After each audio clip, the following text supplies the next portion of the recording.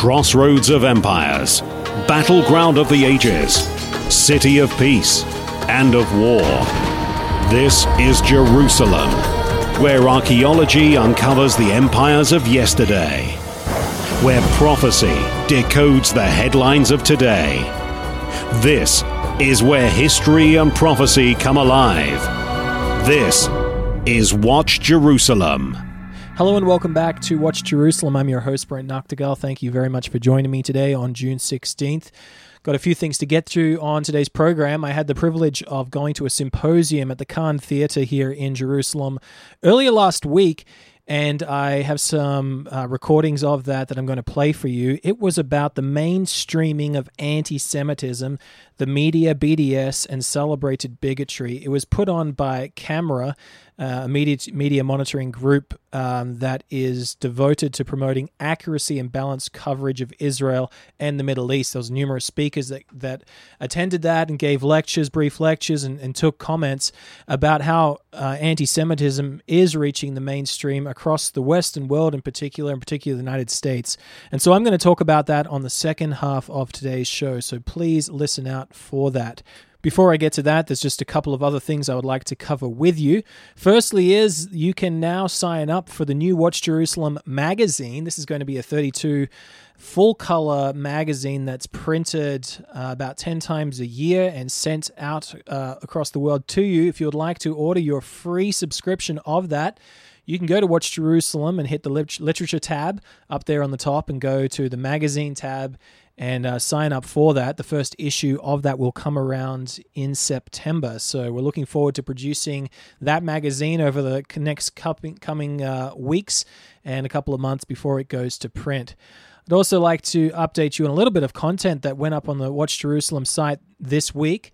One of the articles that went up was about the Hezekiah Bulla. This is a brand new article, of course, the Hezekiah Bulla, or seal impression of the king that lived 2,700 years ago during the time of the prophet Isaiah. There's been lots written about its discovery, and this article written by Christopher Reams is new, and it goes through a discussion that you probably haven't read before about the Bulla itself. So if you're interested in this, the only seal impression of a biblical king ever discovered in a controlled scientific excavation here in Israel, then go ahead and read this. It also talks about the significance of the certain images on the Bulla as well. So please go ahead and read that article. It's entitled Analysis, the Hezekiah Bulla.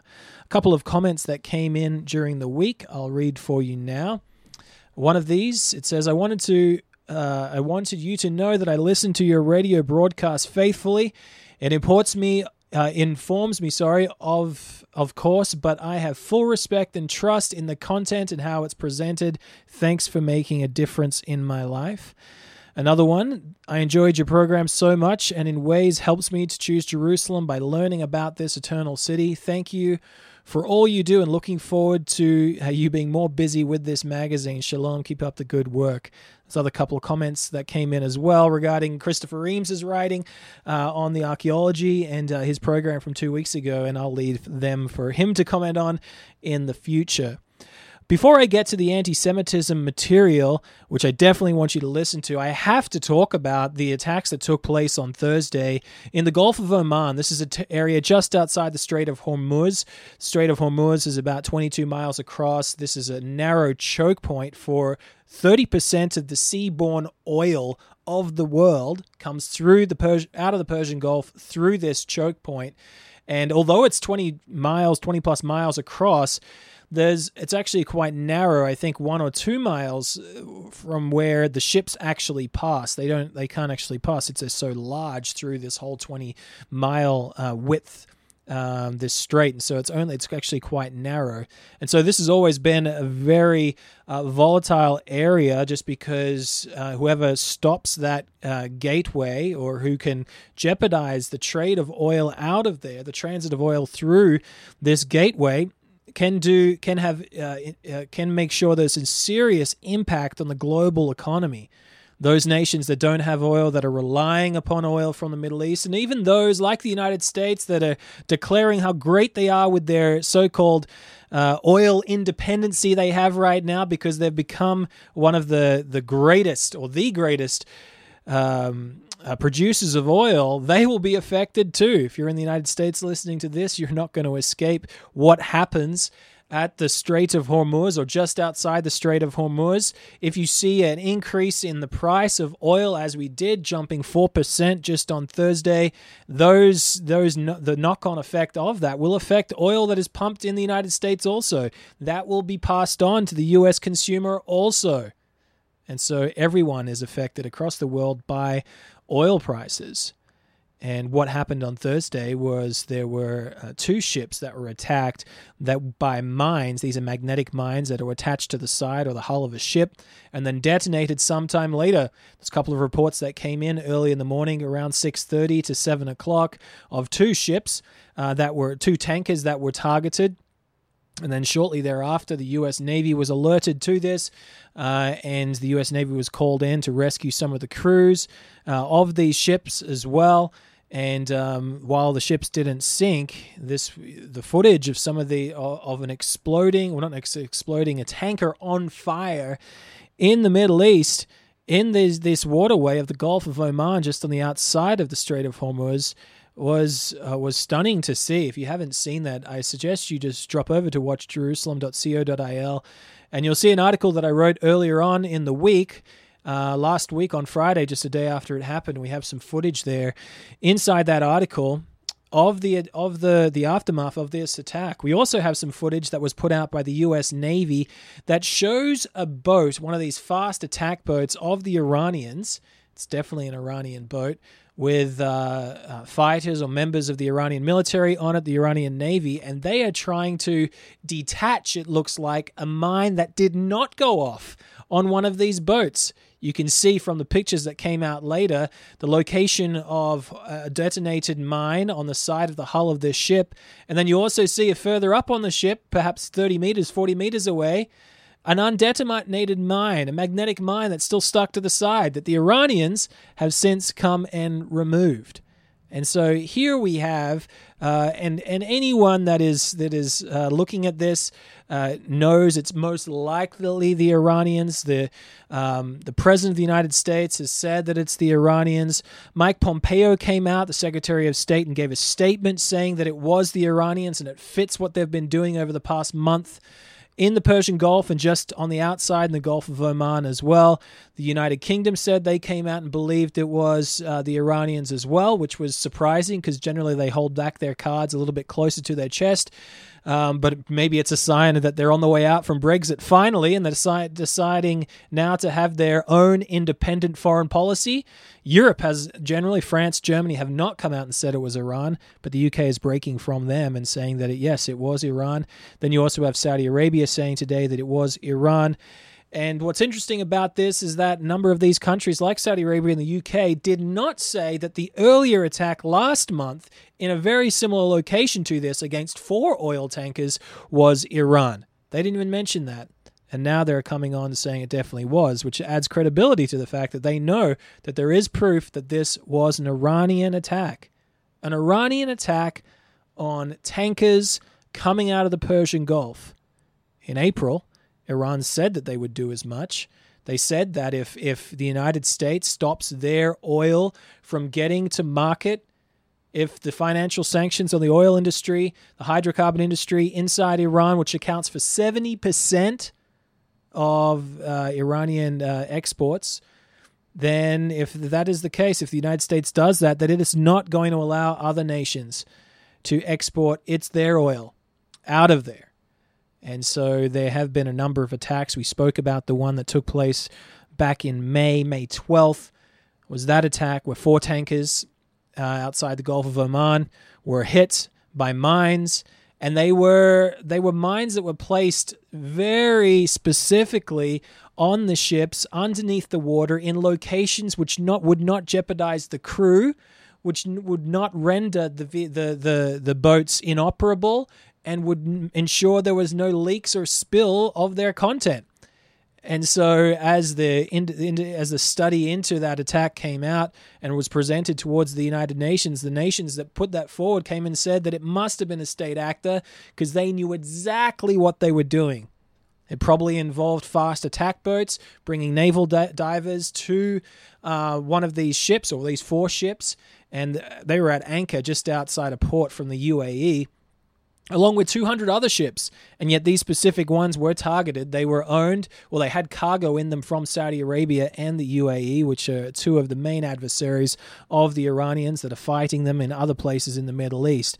And so the Iranians decided that they were going to ratchet up the situation by attacking these tankers in May.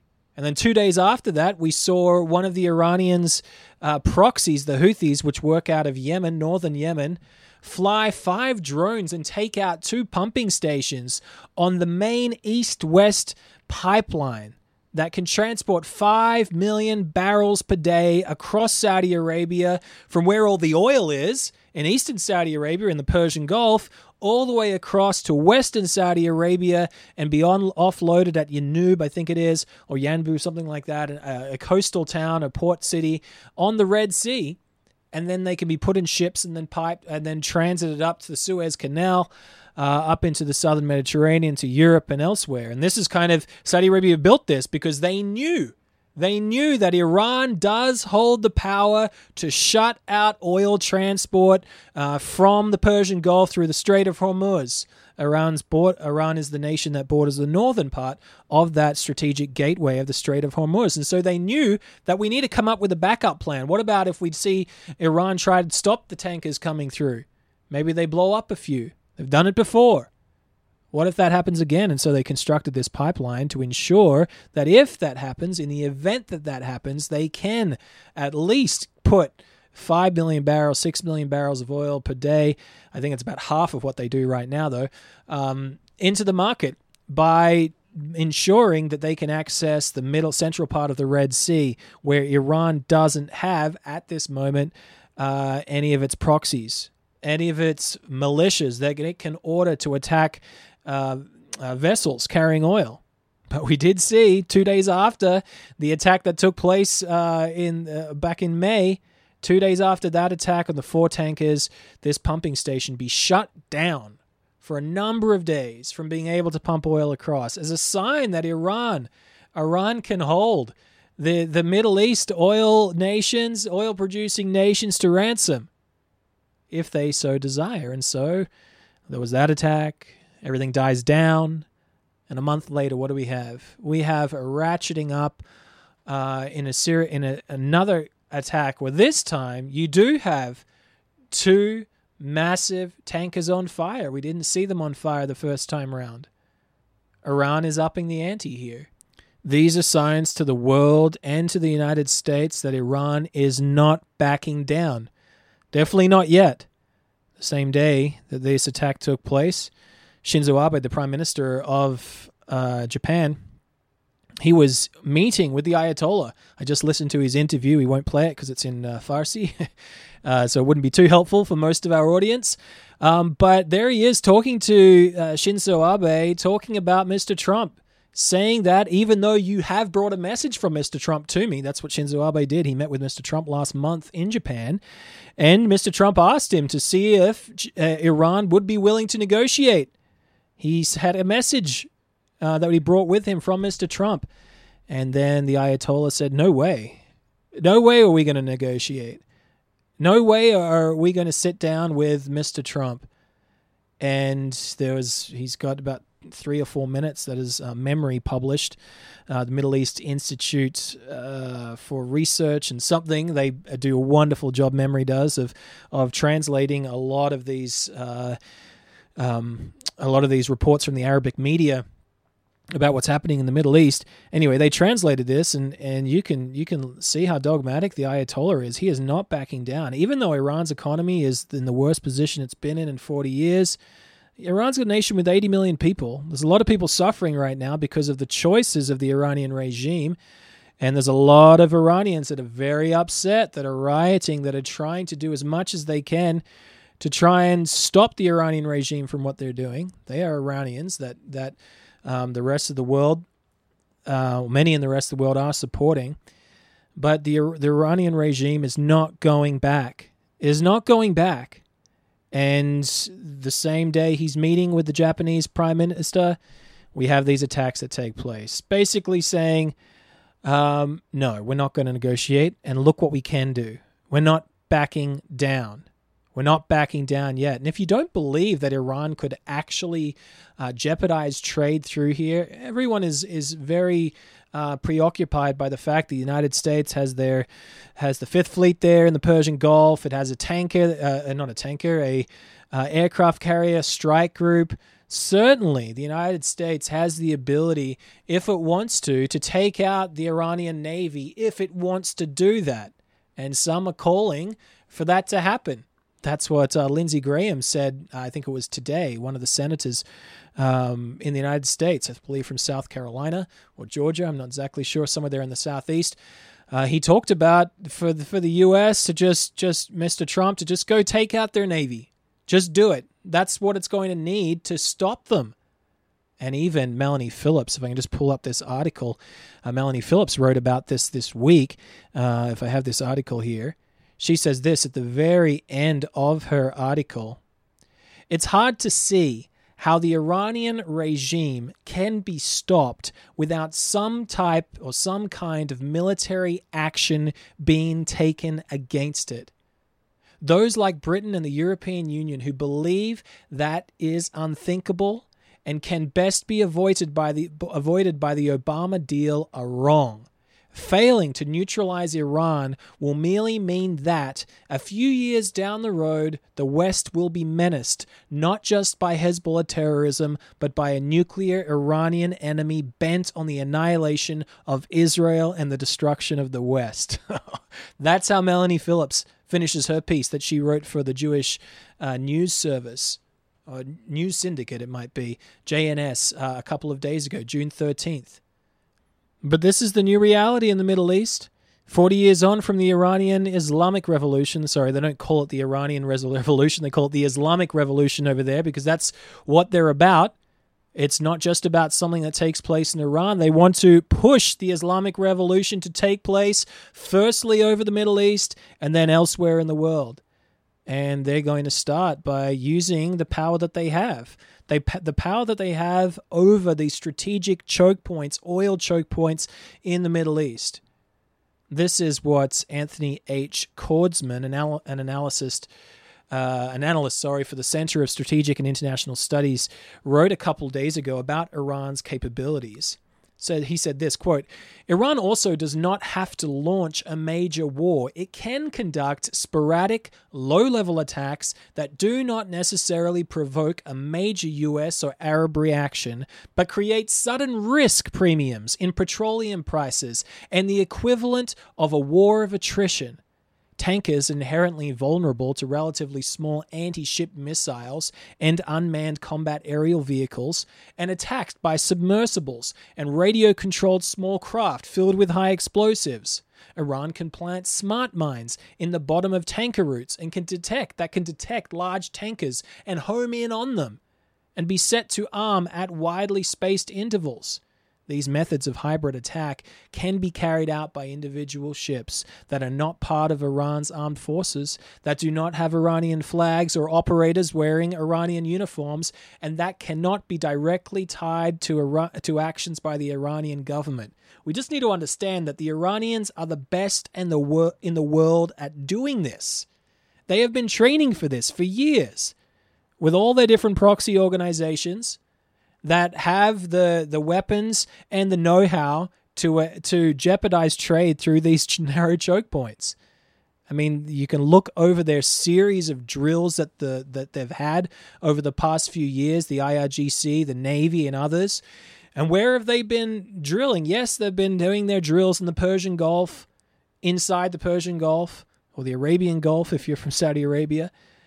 That's what they've been drilling there. But they've also said, well, our power is not just about inside the Persian Gulf. We need to be extended all the way out into the Indian Ocean. And even the Shah of Iran said that back in the 70s before he was removed from power. We want to project our power out of the Persian Gulf. And so that's where they train. Right now they have an anti-piracy mission, if you can believe that, off the coast of Somalia. Does Iran really care about its ships or protecting others from piracy? Or are they there ready and ready to act if they need to? Outside the Horn of Africa and the Bab el-Mandab, the Gate of Tears, there at the southern end of the Red Sea. Another narrow choke point where oil passes through, where Iranians have a vested interest of controlling. Iran is set up to do this. They have all the drones, the unmanned drones. What's interesting is apparently there was another drone that was seen, an American drone that was almost shot out of the sky by the Iranians. That's not really being reported, but this drone was there watching. This drone was watching the Iranians come and place these mines early in the morning on June 14th on these two ships. And there was a surface-to-air missile, a SAM, that was fired by the Iranians at the American drone. I forget what type of drone it's called, but it's got a great name, but I've forgotten what it is, but it missed. And so they've been practicing with their missiles. They have their drones. They just did their towards Jerusalem drill in the Persian Gulf and just outside with 50 drones at once, packing a payload. And then they have these naval mines. Then they have the fast attack boats. And they have these fast attack boats are fast. They're the same attack boats that are used on James Bond films because they're that fast, and they are very difficult to hit because unless you've got, I guess, like a helicopter or something. An attack helicopter is probably the best way of taking them out. But they have a fleet of these little ships, these little boats, fast attack boats, that can easily go after these tankers. Iran is not going to go after the U.S. Navy toe-to-toe. They don't need to. They just need to change people's calculus. Change the calculus of the nations exporting oil out of the out of the Persian Gulf through the Gulf of Oman. That's what they need to do already now. We have seen a couple of shipping companies suspend their operations through the Persian Gulf. We also have seen over the past couple of days a 10% increase in insurance premiums on these ships with cargoes coming through the Persian Gulf. Don't think that those price, a 10% increase in insurance isn't going to be passed on to the consumer. It will be. It always is. And what's happened? Two ships were targeted. That's it. There's hundreds and hundreds that come out each day through this choke point. If the global oil price and the insurance premiums are impacted by attacking just two tankers in the Gulf of Oman, what will happen if Iran actually mobilizes its forces to do a larger, perhaps simultaneous attack on all the geographic areas that it has control over? In the southern Red Sea, in the middle of the Red Sea, and then inside the Persian Gulf, in the Gulf of Oman, all of these areas. If Iran halts the maritime traffic for weeks or even a couple of days and causes major delays, the oil prices are going to soar and there'll be heavy damage done to the global economy. Now, the U.S. hopes that such an eventuality will never take place. They're trying to put sanctions on Iran's oil sector to compel them to change its behavior, to come back and negotiate. But that's not going to happen. Even if they might negotiate for a bit, we know that Iran will not be moderated. Iran has set its course. The fundamental nature of the Iranian regime tells us that. Bible prophecy also tells us that Iran will not moderate, even if the United States is putting pressure on it. As far back as December of 1994, the Watch Jerusalem editor-in-chief, Mr. Gerald Flurry, he speculated that an attack on global oil supplies by Iran would have huge ramifications, and that attack on global oil supplies by Iran would actually help trigger the collapse of the Western world's weak currencies, as he wrote. And then he talked about how that would actually force Europe to finally get its act together, to finally unite. And this event is something that is prophesied in your Bible.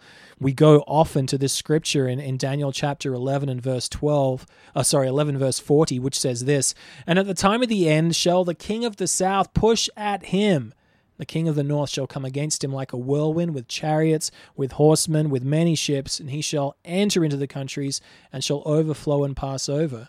That's Daniel 11 and verse 40. And it says there, at the time of the end. If you believe the Bible, this is something for at the time of the end. Even if you believe the book of Daniel was written after the fact, like lots of people do, that was written sometime in the second century, this is still for the time of the end. This did not play out anciently. This was not about the Seleucid and the Ptolemaic empires, the ancient king of the south and the ancient king of the north. This is at the time of the end. We have a different king of the south, a different king of the north, and for 30 years we've talked about Iran being this king of the south that is and has the ability to push, confront the king of the north, Europe. That's what they're going to do. And Iran's control over the oil supply from the Middle East, with its hand on the spigot, its hand on the tap, to decide when it comes out and when it doesn't, is going to be a part of that push. Is going to be a part of that supreme push that motivates Europe to finally act. If you want to understand why we focus on these tankers that are being attacked by Iran this past week, or the ones that were attacked a month earlier, you need to really understand the part that Iran plays in biblical prophecy. Iran's name isn't mentioned there. Persia's mentioned. But this king of the south is mentioned in Daniel chapter 11, and it talks about how this is one of the first things to take place that leads to the final war. It's Iran's push. And how can Iran push right now? What power does it have? Well, we're witnessing the power it has by the attacks on these tankers. If you'd like to understand more, I really do want you to go ahead and read our book. It's entitled The King of the South. It details these prophecies about Iran quite clearly. We'll take a short break, and when we come back, we'll discuss this latest symposium and the shocking uptick in anti-Semitic acts across the world.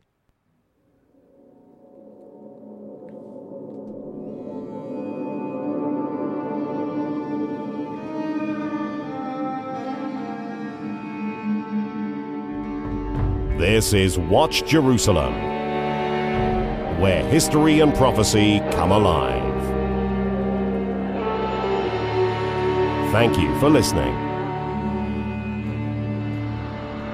Welcome back to Watch Jerusalem. For the second half of today's show, we're going to just briefly go over some of the content that was brought forward at this symposium this past week here in Jerusalem, the mainstreaming of anti-Semitism, put on by a camera. And I'm just going to give you a couple of quotes, a couple of sound clips from some of the speakers. The first that we'll hear from is David Hazony. He's the executive director of the Israel Innovation Fund. You've probably heard of him before. He moderated the discussion, and he also set up the evening by going through a small report that was produced by Ami Horowitz, a on-the-ground reporter in the United States, when he attended a conference on Palestine at a couple of big universities in North Carolina. And so I'm going to pass it over to him, David Hazony. The two very important universities, the University of North Carolina and Duke University, held a joint conference about Palestine. The purpose of the conference was apparently to have two universities, because that two is a lot better than one, attacking Israel, faculty, students, entertainers, and whitewashing Hamas. Ami Horowitz went there kind of undercover and prepared this report. I'm Ami Horowitz, and I'm here on the campus of the University of North Carolina, where UNC and Duke are holding a joint conference on the conflict in Gaza. So I came here to get a sense of the perspectives of the people attending the conference. This was a major conference with hundreds of students, professors, and administrators who spent a weekend bashing Israel and whitewashing the terrorist organization Hamas. If it only stopped there. This is a professor who I asked about her views on the spate of attacks in New York by black teens on Jews and synagogues. Blacks have a lot of also reason to be angry Jews know. The conference wouldn't allow me to film inside, so my sound guy set me up with a hidden mic. With very little prodding, the veneer of being anti-Israel in an effort to hide their hatred of Jews was easily scratched away and devolved into open anti-Semitism.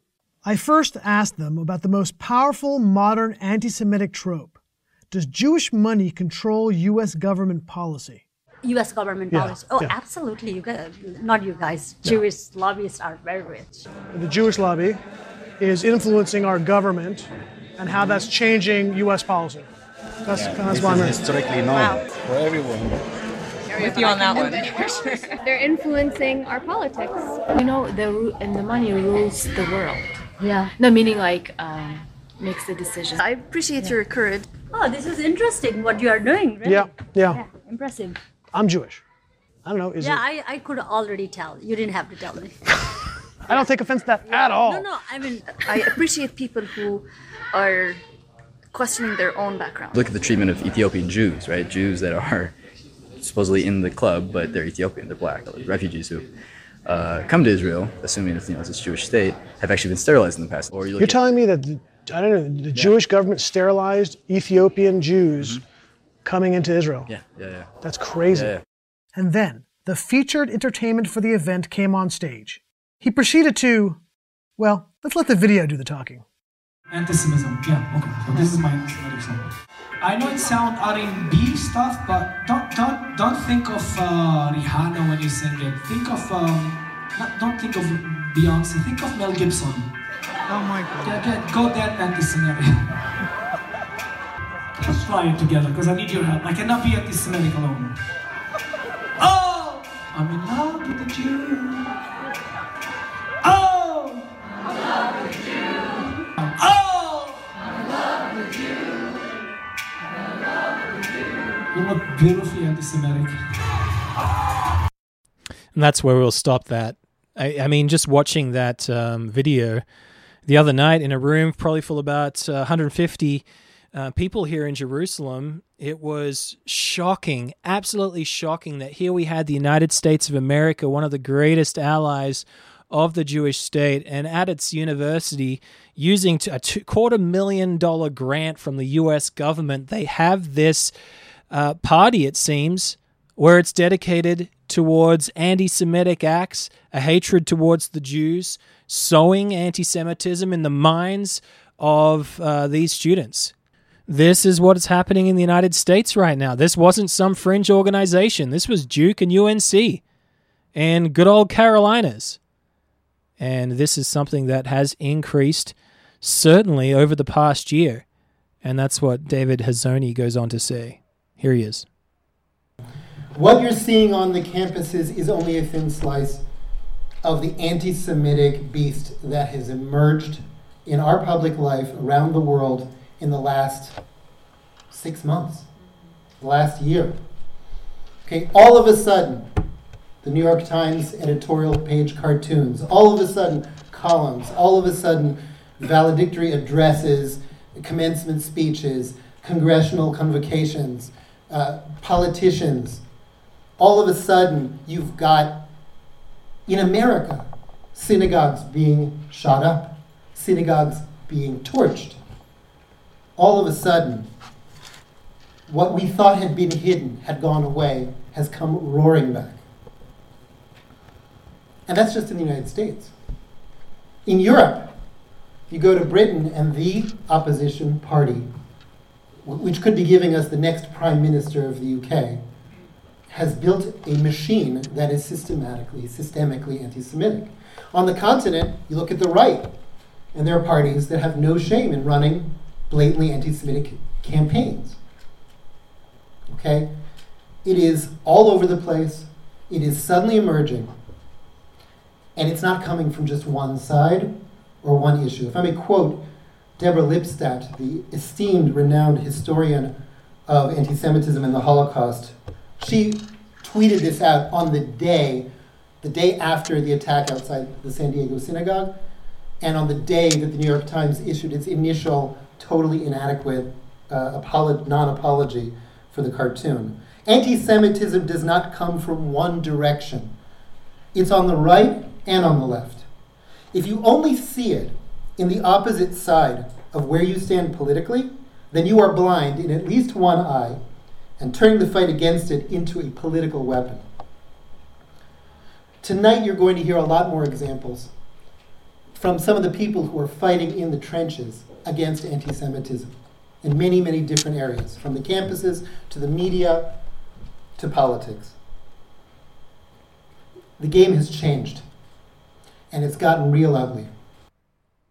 This is the reality that we face today. Anti-Semitism is increasing all across the world. It's exploding, and particularly over the last year. The last year in Europe, the last year in the United States. New York police say that hate crimes nearly doubled in 2019. This is in New York. Obviously, there's a huge Jewish population in New York. They received 176 hate crime complaints from January 1, or the 1st of January to May 19th. That constitutes an 83% rise over the corresponding period just last year. 59% of those complaints were anti-Semitic hate crimes. So in the previous year, in that period, there was 50 hate crimes against Jews. This year, there's been 103. Double that. This is what Council Speaker Corey Johnson told the Wall Street Journal. I guess this was, I think, a couple of weeks ago. He said this: "We have an anti-Semitism crisis in New York. It's a national problem, but New York accounts for way too many incidents." And it is. It's a national problem. Hate crimes against Jews have increased 17%, across the United States. Attacks on Jews account for about 60% of all religious-based hate crimes in the United States. So 60% of hate crimes against a religious group take place against Jews. Jews. In America, of all places. And that's what this symposium was here to talk about. It's not the far right or the far left that's going to be engaged in anti-Semitic acts or anti-Semitic thinking or hatred of the Jews. It's in the mainstream. It's everywhere. It's become normal. It's in the universities. The politicians are talking about it. It's okay. Anti-Semitism is becoming normalized once again. And this is dangerous. This is a new trend, or it's really a revert trend, a reverting back to the most ancient hatred. As long as there's been a human heart and the Jewish people that have existed, there has been anti-Semitism.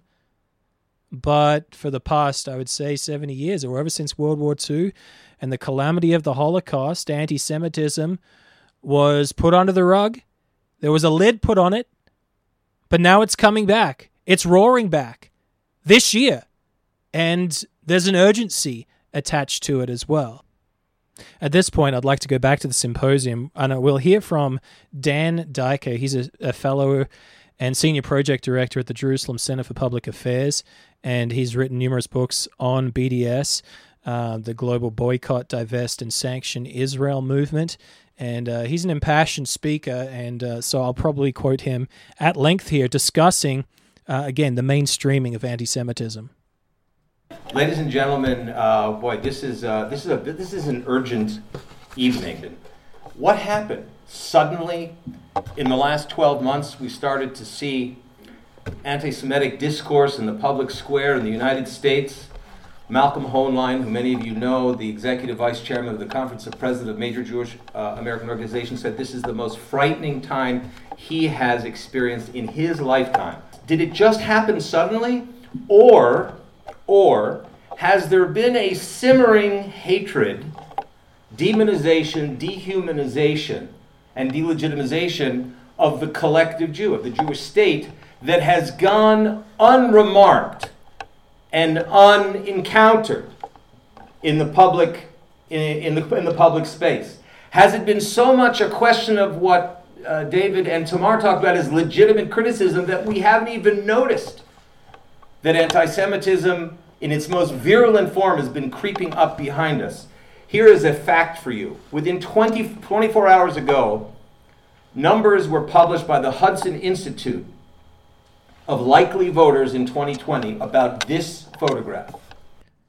When he's talking about this photograph, I'm sure you've seen it. It was this photograph that appeared in the New York Times International edition a couple of months ago, or a month ago, that depicted Prime Minister Benjamin Netanyahu as a dog, and he was leading a stooped over President Donald Trump. Mr. Donald Trump was wearing a kippah.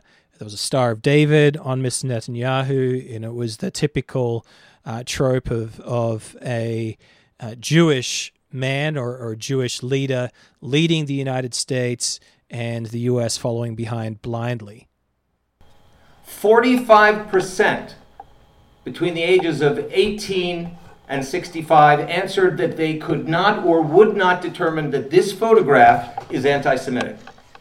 Now, that can mean a number of things, but what it certainly means, perhaps, one of the options is, we've been living with the new normal, the normalization of demonization of Jews and the Jewish state.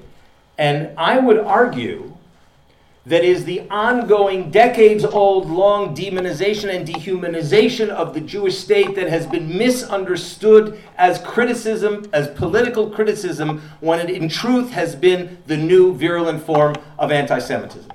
So what he's saying here is something that's very important, that's just been given a free pass. Everyone would have said, or a lot of people would have said, that general anti-Semitic acts, anti-Jewish acts are wrong, are bad, but I'm not fighting against the Jews. I'm fighting against the state of Israel. I don't believe in Israel's politics. I'm against what the Israeli army is doing. I don't like the IDF. And so what he's saying is this is actually a form of anti-Semitism, anti-Israelism, anti the state of Israel. Well, everyone, even at this conference, the question did come up, what is legitimate? Where is the line between criticism of the state of Israel and anti-Semitism? Or is there a line there? How do we know? How can we determine legitimate criticism of the state of Israel and whether that's anti-Semitic or not? Because that's what it's all being framed as now. You'd go to a number of these events and they'll say, well, I'm not anti-Semitic. I love Jews, some of them would say, but I just don't like the state of Israel. Why don't you like the state of Israel? And that's what the response was of a number of these lecturers, was legitimate criticism of the state of Israel is okay if you're going after the policies of the state of Israel. It is if you're treating Israel and holding Israel by the same standards that you treat every other nation. But we know that isn't the case. If you go to the bodies of the UN General Assembly, all these other international bodies that put out recommendations for nations and condemn certain actions from different nations, Israel is completely targeted far more, disproportionately more than every other nation that is doing far worse things than Israel. That's anti-Semitism. Now back to Dan Diker. The urgency of this discussion has not reached the public square. Now, if we want to understand perhaps this thesis that the hatred of the Jewish state, the new anti-Semitism, has been lurking around for decades, consider this. It is the BDS movement, boycott, divestments, and sanctions, that is the most virulent and newest form of anti-Semitism. It is a way of understanding anti-Semitism. Yes, I would like to say this evening, without any doubt, that BDS is a demonstrably anti-Semitic in substance, in intent, and in implication. And I think that we in Israel have a moral and intellectual obligation to deeply, profoundly unmask and uncover and reveal the anti-Semitic roots of this phenomenon called BDS. And yet, as Mr. Dan Diker discusses as he goes on, even though there should be this response to BDS inside Israel, you have a portion of the Israeli public that is legitimizing BDS, the boycott, divest, and sanction of Israel and Israeli goods around the world. There was a really interesting resolution that passed through the German parliament, as he talked about, on May 17th. This is where the Bundestag declared that BDS was anti-Semitic. They said this: the pattern of argument and methods of the BDS movement are anti-Semitic. The international BDS campaign, known globally for its Don't Buy stickers, recalled the most terrible chapter in German history and revived memories of the Nazi motto, Don't Buy from Jews. And so that's what German parliamentarians are looking at BDS like. They're saying, this seems like it's the 1930s. This seems like the law that we had, where we put out that you couldn't buy from Jews or that you shouldn't buy from Jews. That's what BDS is all about. And so they passed this. They passed this resolution in the German parliament a couple of weeks ago. Again, here is Dan Diker. The comments came from left, center, and right that BDS reminded them of the Juden boycott in the 30s, beginning, as we remember, in 1933, which led to the destruction of 50,000 Jewish businesses in Berlin itself, which led to the mass massacre of Jews. So that through line between incitement to murder Jews, between the justification of destroying Jewish property and killing Jews is what informed the German decision. And guess what? There were two letters of angry condemnation of the Germans. I get a little more time on this one. I would like an answer from somebody in the audience. Who was the first letter of condemnation of the Germans? Hamas. Okay? It was someone who actually called me a killer on TRT International. I considered that, Reuben, a compliment from the former head of the head of the health service of Hamas, who said that this did not take into account what they call the Israeli occupation, which we understand to the existence of the state of Israel. So here is the second group to send an even angrier letter. 240 Israeli and Jewish professors, men and women, who are academics in every major university in the state of Israel today and in the leading international universities abroad. 240 condemning the German decision as what? As condemning it as offensive, as inappropriate, and deceitful. Those are quotes from 240. Well, many of you, some of you who know about Israeli academia, you know who these folks are. Zimmerman, Petersval, Neve Gordon from Ben Gurion University. You know, you can see it on the internet. 240, but it really raises a question. Are we suffering from cognitive dissonance here? What kind of a message does this send all around the world to diaspora Jewish communities? And the other question is, do these academics really care? Well, in fact, what we have to mention to these academics is they're not paying attention to the very definition of anti-Semitism according to the International Holocaust Remembrance Alliance, which is the working and accepted definition in the international community today that includes denying Israel as the nation state of the Jewish people, denying it as a legitimate Jewish collective. That is considered anti-Semitic today as much as classical anti-Semitism was considered for millennia. And you know, the problem is when you have 240 Jewish and Israeli academics whitewashing BDS in total contradistinction, in oppositions to what people like this, Omar Marbuti, what they're saying every day. And what you see there, when he says definitely, most definitely, we oppose a Jewish state, he means it. And if you look at any one of the BDS National Committee in Ramallah or Gaza or on any campus of the 250 campuses in the United States where Students for Justice in Palestine, a Hamas affiliate, is operating, they will agree with that statement wholeheartedly. You know what the problem is? You know this expression, you can put lipstick on a pig, but it's still a pig. But when it comes to BDS, when Jews put lipstick on a pig, people think the pig is kosher. And this is the problem that we face in the international community. Those 240 academics have pulled the rug out in my view, from under the nation state of the Jewish people. Well, the problem of mainstreaming anti-Semitism is that it goes from the campuses to the Congress. And you know these two members of Congress, they have led the war to mainstream anti-Semitism by calling it legitimate criticism of Israel. And you know what the problem is, ladies and gentlemen, that when anti-Semitism and demonization of the Jewish state is a standard over decades, the difference between the tool of the political left in condemning the Jewish state and murdering Jews in the diaspora is a very, very short distance. Now, just listening to that, I couldn't help but, although it's a little bit off topic, just think about these academics from Jewish organizations, Jewish universities. I have a quote here of where they're from.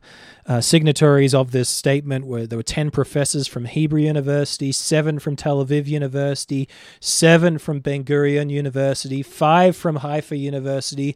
All these places are heavily subsidized by the Israeli government, and here they are writing to the German government condemning them for passing a resolution saying that BDS is anti-Semitic. Can you believe that? Which side are they fighting for? Which side are they on? It reminds me of just in the archaeological field where some of the most anti-Bible scholars in the archaeological field come right out of Israel.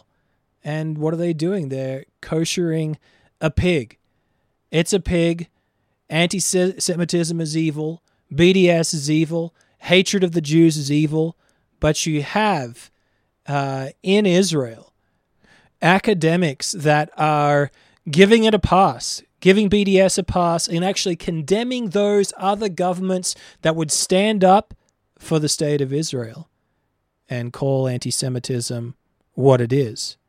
That's quite shocking. Now, where does this anti-Semitism come from? Where does the hatred of the Jewish people come from? And is it concerning that it's on the rise throughout the world? Of course it is. Sometimes we have a view of history, and anti-Semitism has been confined to Germany in the lead up to World War II, but that wasn't the case.